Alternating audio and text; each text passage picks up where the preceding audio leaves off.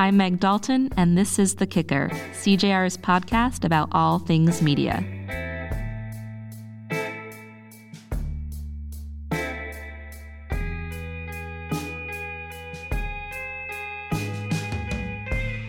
Journalism has a class problem. If you aren't independently wealthy, the path into the industry isn't an easy one, especially if your aspirations are national in scope.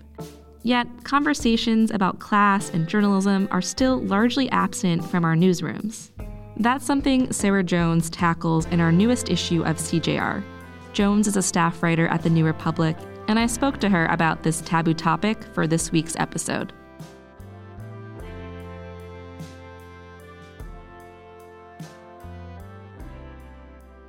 So newsrooms are getting a bit better at diversifying when it comes to race and gender. As journalists, we've also gotten more comfortable discussing these issues in our writing, on social media, with colleagues. But when it comes to the topic of class, which of course intersects with those things, that hasn't really been the case. Why do you think that is? I think it's difficult for people, right? Like, it can occasionally be a very private and personal thing that people don't really want to talk about at work, and I think that's understandable. And if you're not a reporter, as most reporters aren't, working on the subject of class explicitly, let's say you're a science reporter or you're an entertainment reporter, anything, then it's not going to be coming up as often either. And I think people are kind of rightly worried about becoming tokens based on the way that they grew up. And also, there's a lot of, I've never personally experienced any explicit hostility in my career so far, but if you're an outlier in your industry, then it's naturally going to be difficult for you to talk about the ways in which you're different. Yeah, and as someone with a low-income background yourself, can you tell me a little bit about your path into journalism and, what kind of calculus is involved? It was extremely haphazard. I became interested in it in college, which I think is true for a lot of people. And I did kind of a couple of the normal things that an aspiring college-age journalist does. I worked for the student paper. I got some work experience working for my local paper back home. I did some blogging. But for the most part, it wasn't something that I was able to pursue as much as I'd liked. Just because I needed to live. So I if there was a job available, I needed to take it. I've worked at a preschool. I worked as a nanny. I worked in delis. I worked as a tutor, just to get my education finished and out of the way. And then my first full-time job was in communications. It wasn't in journalism, and I kind of freelanced on the side, hoping maybe eventually I'd be able to break in and make it work. And eventually that did happen for me, but I think in many ways it was a lot of luck. I didn't have prestigious internships. I don't really have prestigious degrees. I just kind of hammered away at it, and eventually it happened. Yeah, you mentioned kind of the internship pipeline, and for me, the ability not to take, those high-profile unpaid internships or extremely low-paid internships seemed to slow down my journey into journalism. Would you say that's the biggest way the industry keeps, people of lower income communities out of newsrooms? And if not that, what else is kind of factoring into that?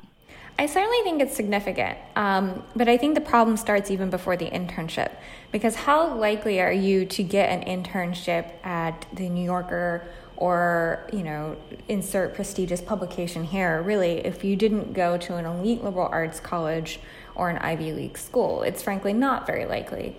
You're not going to have references who, probably someone at that outlet personally knows. You're not going to have the connections, and people are going to look at where you went to school and be like, well, you went to your local state university. Clearly, if you tried harder, maybe you could have gone somewhere else, which of course isn't the case.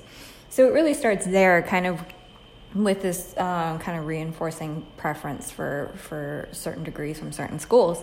And then let's say you're lucky and you get the internship at all. Well, how are you going to live? And so you already have to face so many barriers just to get an entry-level job in the field. It's difficult for anyone to overcome that. And those barriers don't seem to disappear once you get in the industry. I mean, for me, I had to work multiple jobs and insane hours just to pay rent and to buy groceries and my subway fare. The answer might be obvious, but I'm wondering what you think we can do to keep journalists from all socioeconomic backgrounds in the industry. Well, living wage is kind of the biggest one. And, if you're going to concentrate your newsrooms in major coastal cities, then you need to be prepared more in order to attract and retain talent from a wide range of backgrounds. That's just an expense that you need to get comfortable with right away. And if you're not willing to do that, you're not going to have a very diverse newsroom in any respect. That's just how it is. So I think that's an important one. And I think, you do kind of need to look outside like the elite liberal college Ivy League bubble, right? There are a lot of really smart, talented kids at state schools or tiny liberal arts schools that no one's ever heard of. And they're there because they got scholarships, right? They're there because that's what they can afford. And I think that outlets should be looking more diligently for talent at those places. And it can be difficult to convince someone to say, send this job listing to this school. It's not something that, at least in my experience, naturally occurs to people. It's something you have to push for.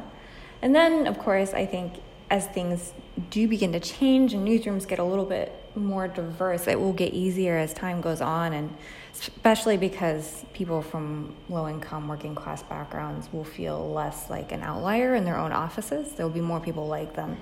But I think those are the first steps that editors and newsroom managers need to take. And so let's just zoom out for a second and talk about what it means for coverage, too, to have people, across socioeconomic backgrounds in the industry. What are the real-world consequences of the journalism industry, mostly consisting of people from, middle and upper-class communities? I think the Trump election actually kind of revealed a lot of the problems with that, because people were, there were a lot of narratives rose up around that, right? There was this tendency to pin Trump as squarely on the shoulders of the white working class, which isn't entirely fair or accurate. The average Trump supporter was fairly well off, actually.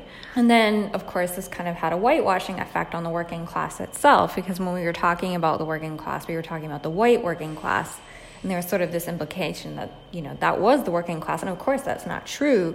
The working class is mostly non-white. And so, I think that demonstrated a real level of class blindness, especially in major national newsrooms. I would say it's less of a problem at local and regional papers, which, are often staffed by people from those communities who are telling stories about their communities. National newsrooms, I think, have shown themselves to be frequently very blind and sometimes flat out ignorant when it comes to even noticing nuances in these stories and reporting them accurately.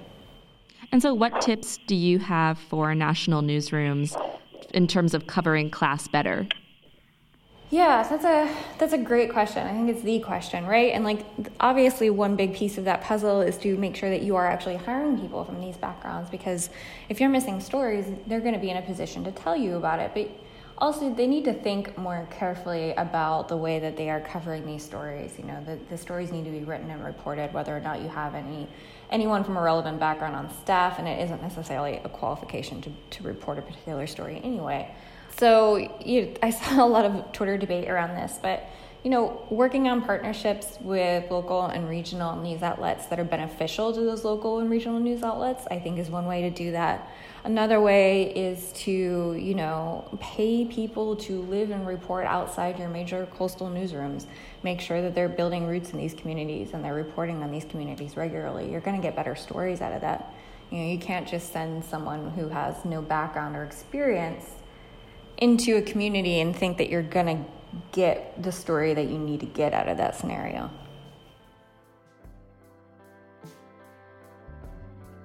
That was our show. Thanks for kicking it with us. Thank you to Sarah Jones for speaking to me about class and journalism. You can read her wonderful story at cjr.org.